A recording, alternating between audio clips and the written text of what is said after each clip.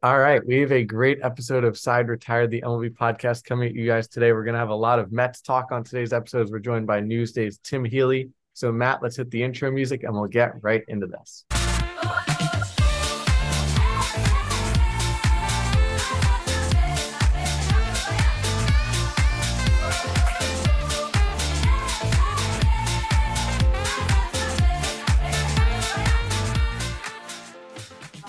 Hello and welcome to today's edition of Side Retired, the MLB podcast. It's Dylan Campione, joined alongside Matt Potter as always. And Matt, before we introduce our guest, how you doing? Doing pretty well. Good weekend for my teams. ND win, Giants win. So I'm in a pretty good mood. A very rare New York Giants win, but of course, we're here to talk today about another New York sports team, and that is the New York Mets. And we're joined by Newsday's New York Mets beat reporter Tim Healey. He's been with Newsday for a couple seasons now, covering the New York Mets, the ups and the downs of the organization. But Tim, thanks so much for joining us, and welcome to the show. Thank you very much for having me.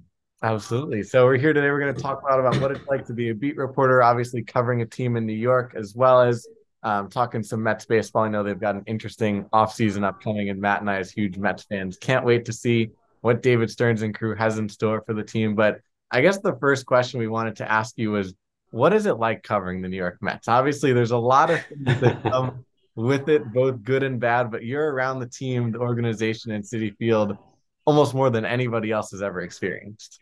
The way that I put it is that they always keep it interesting.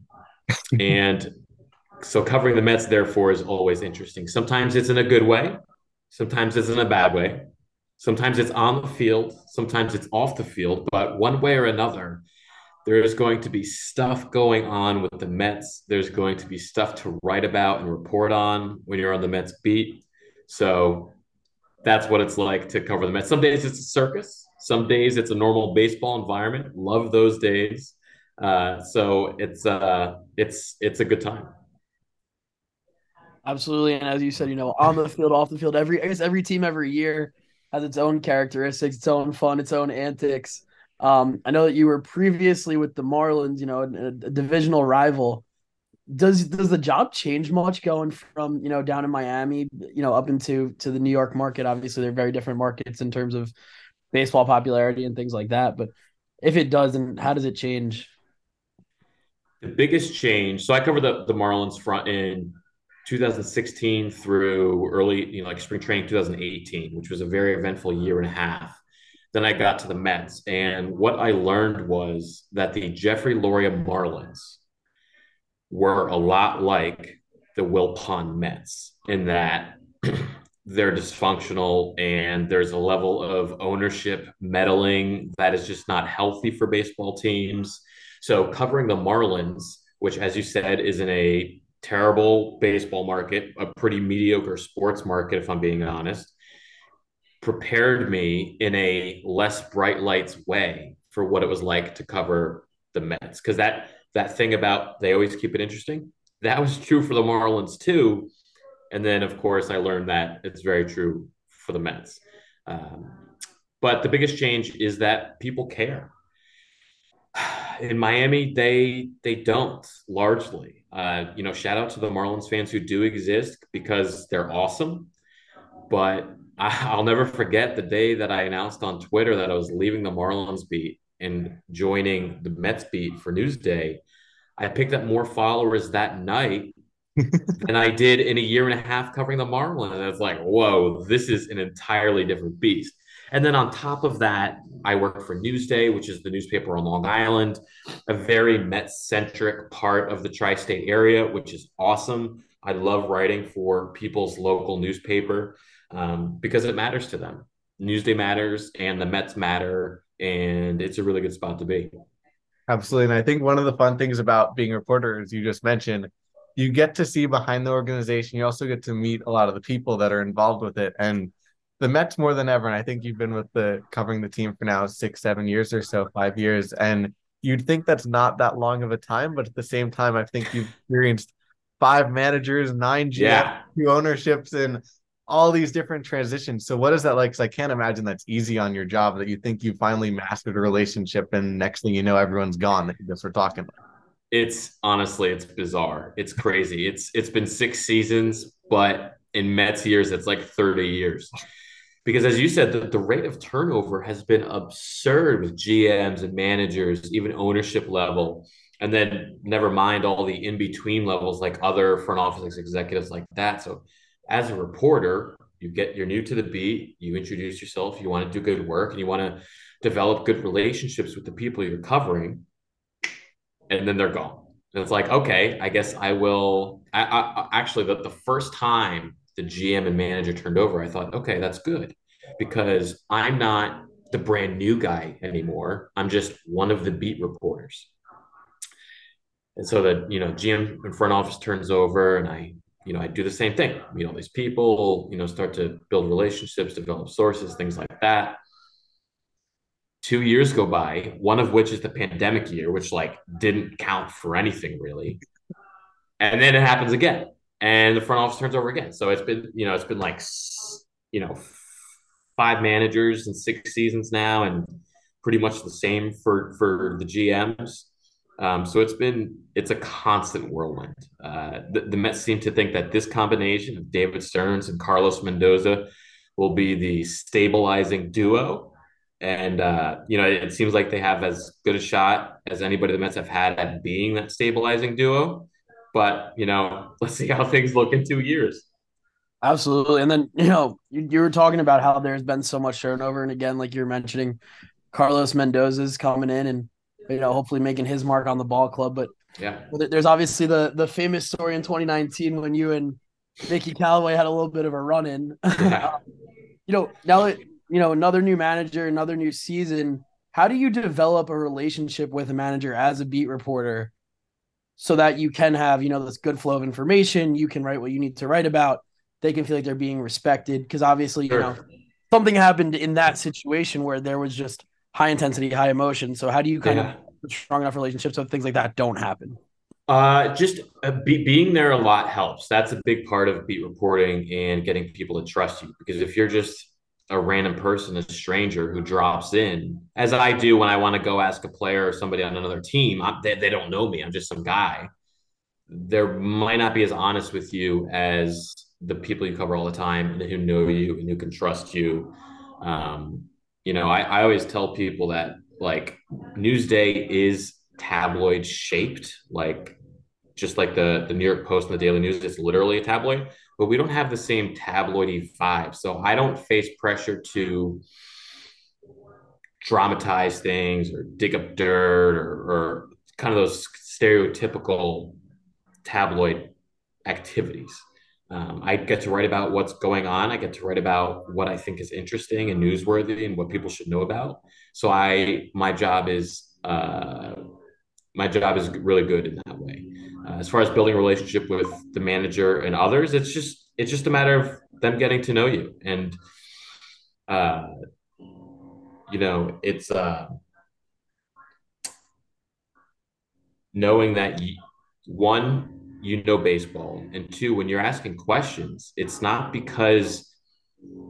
always because you're criticizing them. It's because they're the subject, they're the expert. I'm just the writer. I know more than fans because that's my job, but I don't know as much as the people in baseball, the manager, the players, etc. So that's why I'm asking. It's out of curiosity and not judgment. So it's sometimes it's easy to get across, and sometimes it's not. And sometimes when teams are losing a lot and things are not going well, tensions do rise and occasionally boil over. But more often than not, it's just about, keeping your cool and, staying professional. Absolutely. And I think one of the things to juxtapose that with is even though 2023, it seemed like the wheels did come off the rails a little bit at the end, but I don't think it ever, and you can correct me if I'm wrong, I don't think the clubhouse ever got as crazy. I think one of the key things is that Buck Showalter is that veteran presence. He was always Yeah. around. So what do you think happened, I guess, with the 2023 Mets? And I know Matt and I have been trying to put our finger on it. I think our conclusion right now is that there wasn't one thing, although as soon as Edwin Diaz got hurt in March, I think we realized, oh shoot, something's wrong this year. But, what happened with the 2023 New York Mets? I agree with you guys that it was no one thing.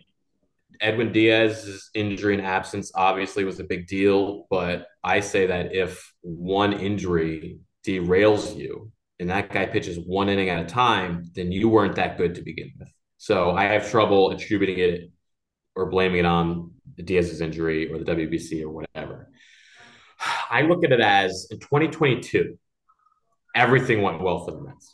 Everything was basically perfect, aside from DeGrom's injury when he missed half the season, 2/3 of the season, and they did great without him.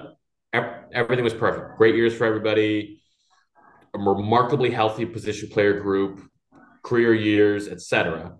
So they won 101 games. Were they really that good? Probably not. They were probably more like a low 90s win team, and they way overshot. In 2023, the opposite happened. They were probably a high 80s, low 90s win team, and stuff went wrong. They were the oldest team in baseball, and their injuries showed it. Scherzer, Verlander, uh, McNeil dealt with some stuff through Pete Alonso was on the IL for a bit. Starling Marte was basically nothing after he had been an all-star their first year with the Mets. So if you balance out the two Buck Showalter years, 22 and 23, you get, on average, which is not how it works, of course, but on average, they were in the wild card discussion. Just has so happens that they took two really extreme approaches to get there. Absolutely. Injury management, I guess, is as has always been. It seems to be sort of a Mets thing, whether it's big injuries or just little injuries. Mm. I guess more than just the Mets. It's the game in general. And as Dylan pointed out to the Diaz injury, I'm kind of curious. The Mets decided, okay, the end, in September, even if he's ready to go, we're not going to put him in. The season was over at that point. Yeah. To fans, it's like, oh, that kind of sucks. Like, it would be great to go hear the trumpets at Citi Field, well, at least one time. But do you, like, in your mind, was that the right decision because the season was over? Or do you think it's going to set him back coming back in the beginning of next year? I think it was the right decision because he wasn't there. He had been throwing bullpen sessions, but ideally he would have been able to graduate from bullpen sessions to facing batters to a minor league rehab assignment, several minor league rehab appearances, and then eventually get into a game. And he just didn't have time. The Mets said at the beginning that this injury would take usually March to November, 8 months, and there were best case scenarios of 6. So mid to late September was always a long shot. Always not likely. It will add a degree of intrigue come March and April when Diaz gets into his first exhibition game, gets first back into his first real game. It'll add a little something to those because he didn't do it last year. So there's a degree of unknown, but with how much time he'll have to have recovered, he'll be, I don't want to say normal, but sounds like really close to it. Absolutely. And I think some of the fun stories as well that we know covering baseball, obviously your phone's going to be buzzing 24/7 and especially off season time, but there's 3 days in Mets, I guess, lore or sort of in the Yeah. time we covered the team that Matt and I have always been interested in picking people's brains that are more in the know than us and that you probably had source information coming from left and right and up and right and down and all these sort of different directions, giving Sure. you different insights and probably pushing what they want the media to know. But those 3 days in our head are when Scherzer decided to come to the Mets. I think that was right Yeah. before the lockdown, and that was probably an interesting 24, 48 hours. Last offseason, when Jake left and Verlander came in, that might have Yeah. been like a 48-hour window of craziness. And then the other one, which seems like a positive that we avoided it, but the 24 hours of Trevor Bauer, where he was a Oh Met yeah. Dodger, and all of a sudden he was a Met and his merchandise was up, and then he was a Dodger. So I guess those three examples, if there's one that stands out, or if you want to touch on all three or any in between, but what were those three crazy 24, 48-hour window periods like? The one that is most memorable to me is the DeGrom one, followed by, of course, by Scherzer. But you know, he moved so silently and quickly in his free agency to did. And I thought he was good as gone. I did not think he was the Mets were going to bring him back. I did not think he wanted to come back. And ultimately, I think both sides made the right decision. But it was a Friday night in early December, right before the GM meetings, and I took a risk that night, getting dinner with a couple of friends, which in the off season is always a little bit of a danger because when I'm on the clock, even if nothing's happening that day, I might not have to do that much work. But if something does happen, I have to leap into action. So fortunately, we were kind of near the end of dinner, and the two friends I was with know my job and get it. They're two of my best friends, and so when DeGrom signed with the Rangers, I was like, guys, I have to bail right now and go write about Jacob DeGrom. And I went like to my buddy's place and used his computer and banged out a story for the first edition of the newspaper, which was great. But I'll never forget walking maybe 10 blocks back. I was on the Upper East Side near their place, and we overheard three conversations in a very short amount of time about DeGrom and the Mets and him signing for the Rangers. I thought I never hear people on the streets of Manhattan talking about baseball or the Mets or whatever, but it was literally the talk of the town. It was wild. So that was honestly kind of a lot of fun. It was a pretty electric moment as far as new off-season news goes, even though it was devastating for Mets fans who did want DeGrom to come back.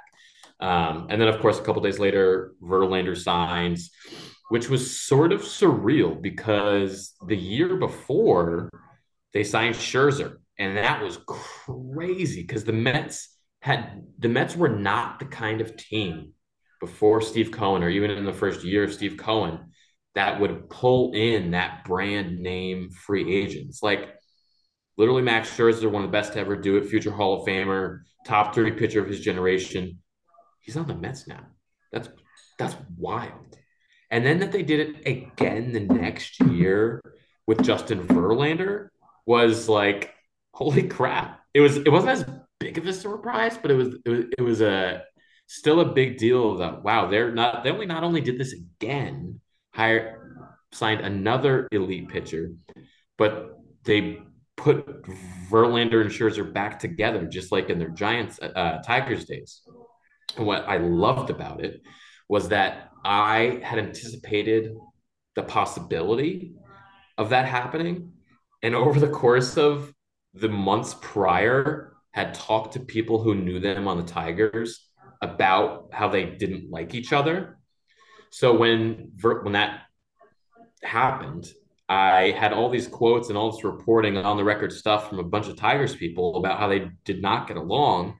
And within a couple hours of him signing, I had written that story, and it, a lot of people read it, which is always satisfying, things like that. So that was definitely a very memorable couple of days last winter. And then we lost all of them, but that's not. Yeah, and now they're not Mets at all anymore. Yeah, all that. Absolute disaster. Yeah, it gave you double the amount of work, I guess, because you could quickly then just write about how they were leaving. Exactly. If I could just pivot a little bit towards your early career. I know you went to BU, and obviously Boston's a big baseball city. They love the Red Sox there, but BU doesn't have. They have a baseball team, I think, right? But just not very substantial. No, I mean, there's a club team, but it's not really much of anything. They dumped baseball. I couldn't even tell you when, long before I got there. And I graduated in 2014. And that was, at BU, hockey is the big sport. Right. Yeah.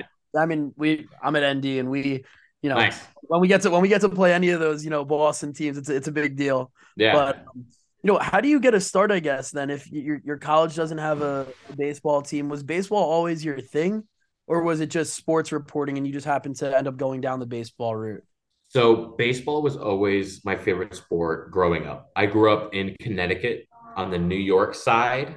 So most of the kids in school were New York fans. My dad is from Rhode Island, Massachusetts. So I grew up a Red Sox fan.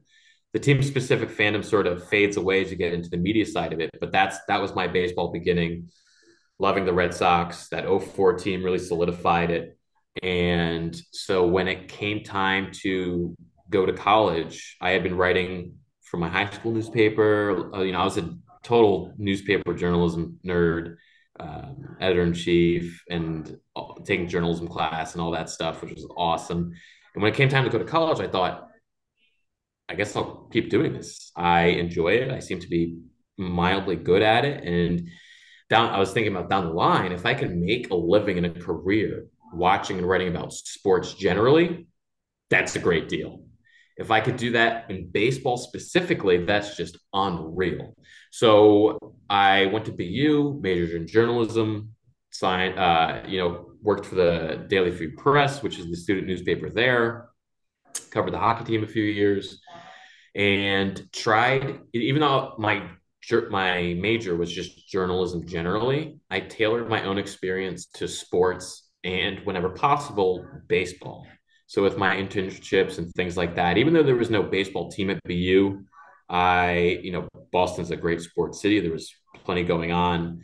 And I was very fortunate in that I got in part-time at the Boston Globe, and they would give me some assignments, things like that, high schools, Boston Marathon colleges, pro games here and there. And the big first real big experience with around baseball as a member of the media came in 2013. I was interning for weei.com, which is the website for the radio station, and they had, especially at the time, a very robust, like, sports journalism operation of the writing on the website. And I interned there, and they let me cover Red Sox games, and I got my first reps, first experience, kind of learned the ropes. So that was a really key experience for me. And then the summer after graduating, I interned with MLB.com and covered the Mets for them. And so those were my probably two best examples of trying to tailor my own experience, my own career path toward baseball. For a couple of years after graduating, I was doing the freelance thing, kind of piecing together a living while applying for a ton of jobs of all over the place geographically, all over the place as far as level of sports. And then about 2 years after graduating, the South Florida Sun Sentinel hired me to cover the Marlins. And during that process, I went to Florida for the first time in my life. And then it was off the races, and I had a baseball beat writing job, which was absolutely unreal. And that led me eventually to where I am right now. I love it. Absolutely. It sounds like a blast. You're going through Boston to Miami, New Absolutely. York, three pretty different markets, but three pretty fun Yeah. markets to be in. I love it. But Yeah. again, sort of one of the follow-ups there is I bet those three teams, I know we actually had a Red Sox reporter on recently as well, and they're going through a pretty interesting off season. I think the Marlins are already entering a pretty interesting off season, firing Yeah. Kinnick. And then we've got our boys who are also going through a pretty interesting off season, I would call it. What do you think? And we don't want to hold you for too long, but what is happening in Mets land? We saw six guys get non-tendered last or Yeah. years ago, and Daniel Vogelbach being the big one, and then obviously there's rumors of Shohei and Yamamoto and everyone in between. So due to like a state of the Mets rumors union, what's up? The state of the Mets offseason essentially is they have a lot of work to do. They have 28 guys on the 40-man roster, which means they get ready, buckle in, because they're gonna make a lot of moves, and they might not be the Scherzer, Verlander, Lindor level moves of off seasons past, but they know they have a lot of work to do. The rotation, they need at least two, maybe three starters.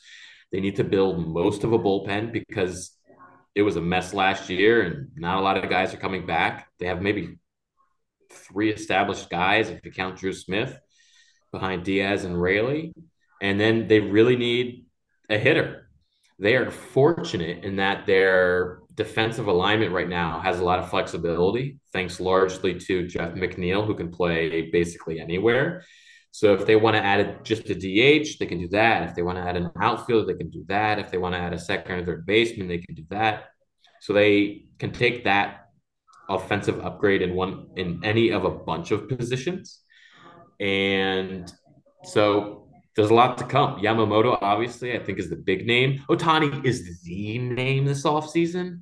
And I assume the Mets are going to be involved. I just don't really have high expectations that will come to fruition. Can't rule them out. even though the Mets have said that they're not going to be all in on free agency, Otani, of course, would be an exception to that, a worthwhile exception, and Yamamoto as well. I don't think they weren't really in that much on Aaron Nola. I don't expect them to be in on Blake Snell, but they do need another top of the line, front of the rotation kind of arm, and Yamamoto could be that. The difference, of course, between him and Snell and Nola is that Yamamoto is only 25. So if you're going to give a pitcher a 7-year contract or so, you're going to give it to the 25-year-old and not the 31-year-old. And I say that as a 31-year-old. It kind of hurts me on the inside to say that, but I guess that's the reality. So the Mets have a lot of work to do. David Stearns has his work cut out for him. I expect he'll be mildly good at least in 2024, but we really don't know what that team is going to look like yet. I like it. Absolutely. So then the one question that we have, not to put beat reporters on the spotlight, but when we have on, we do get to say, would you like to shout out a name in free agency that you think the team will sign? And we'll say not Yamamoto or Otani, but it could be not Yamamoto or Otani. Someone might not be thinking of. I was going through the list, and it's tough because none of the names that I think they're going to go for are that sexy. So it's kind of like, do they want Teoscar Hernandez or Lourdes Gurriel Jr. to play the outfield? Maybe. Do they want Jorge Soler to be their DH? Could be. Those would be perfectly fine additions. They're not just huge splashes, nine-figure contracts. I think if there was one though, it might be Gurriel.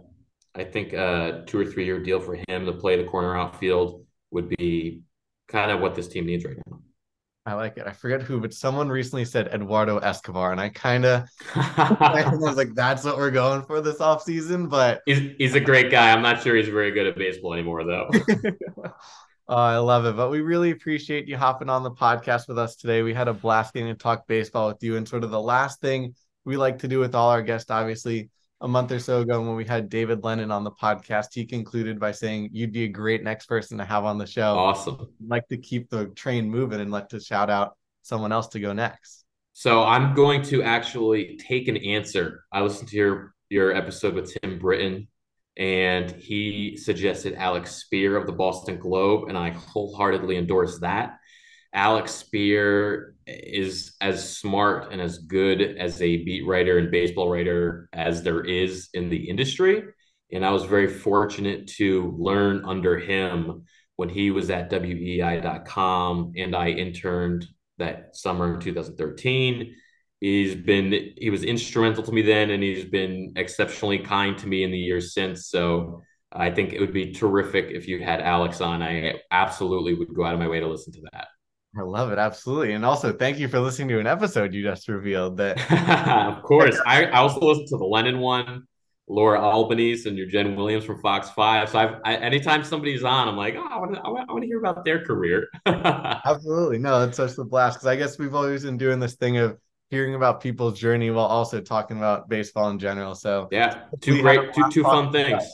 Yeah, no, but hopefully you had a blast talking about all this with us, reminiscing about your days in Miami and Boston and now in New York. But really excited for what's going to happen next, either in your career as well as in the Mets baseball. But thanks so much for hopping on with us today. Absolutely. Happy to do it. Thank you. Awesome. Thank you so much. So for Dylan Campione, Matt Potter, and Dim Healey, until the next time, the side is retired.